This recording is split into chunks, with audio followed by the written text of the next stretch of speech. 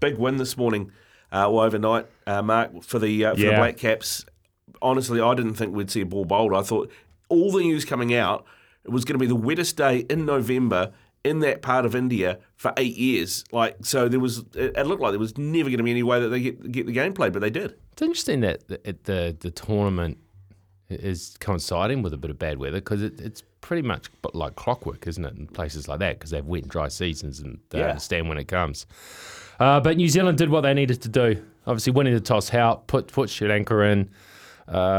Sri Lanka's been awful this World Cup. Reduced them to what? They should have scored 171 and then knocked those runs off as fast as you can, which is exactly what they did. They won with 160 balls remaining, 5 wickets in the tank. Just a really good professional outing by New Zealand, which I think they needed.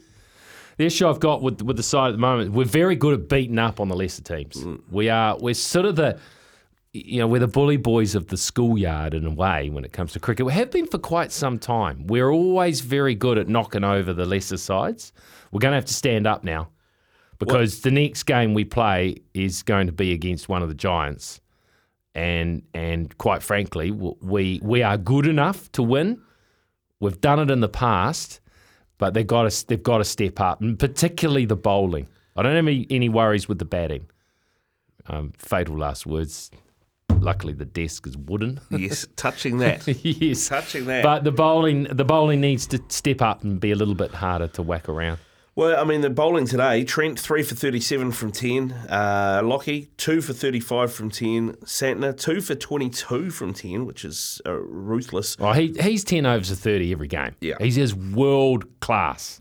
He just does in one-day cricket. Yeah, it just makes it impossible to score off him. Ravindra 2 for 21 off 7.4. Chaffing in everywhere. He got runs again. He got runs again as well. And then even Southey. I mean, Southey was a bit expensive. He went for 52 off 8, but he took a wicket. So yeah. Good to see Ferguson back bowling.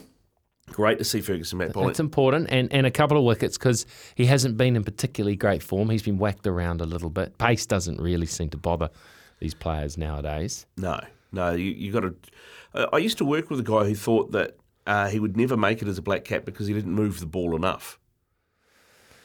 It's fair criticism. He is a little bit straight from time. He does need to find something, a little bit of movement or some good variation. He's playing a lot of cricket. He's playing a lot of T20, so he will have to bowl with variation. You need a little bit extra than just pace. And you think of some of the world's great quicks, they still could swing it. They could do something with it. Yeah. Well, that's what makes Trent so hard to play, right? It's what made Shane Bond so hard to play. Yes, Bondi swung the ball in, but I also think of guys like Brett Lee. He used to get that ball to swing out really, really nicely. Well, you do something different. Wakar swung it. Akram swung it. They could reverse it really well.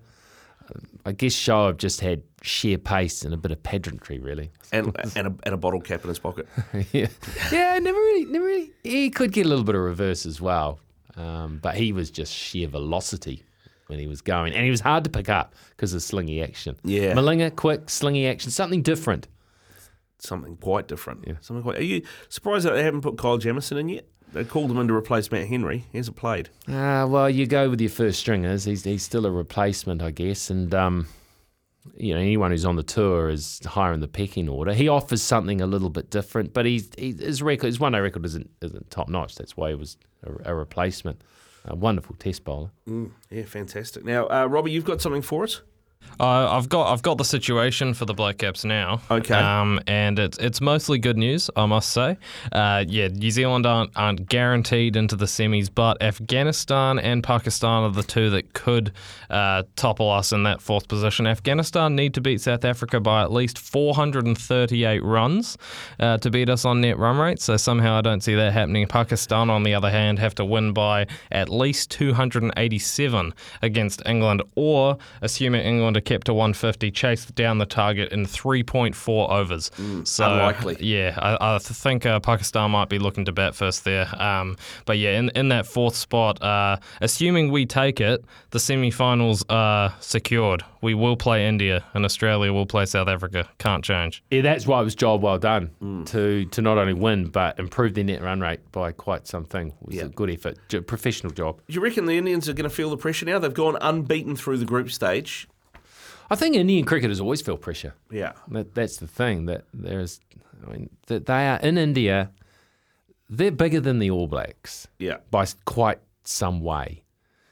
And there is the Indian public understand the game of cricket. And they understand it really well, but they understand it with a hell of a lot of enthusiasm. And they demand performances out of their cricketers. So their cricketers always play with that pressure of expectation and pressure to win. Yeah, there's pressure because they're at home, but they've won big games. They're players who stand up under pressure. Kohli is a wonderful player when it comes to scoring runs when it really counts. They're a massive hurdle for us to overcome, but we've done it before. Yep. Did it in England though. Doing it in England, knocking them over in a World Cup semi-final in England is it's always tough because India can play all around the world now. But knocking over India in a semi-final is a different kettle of fish altogether. So I play in the All Blacks at Eden Park. Very much so.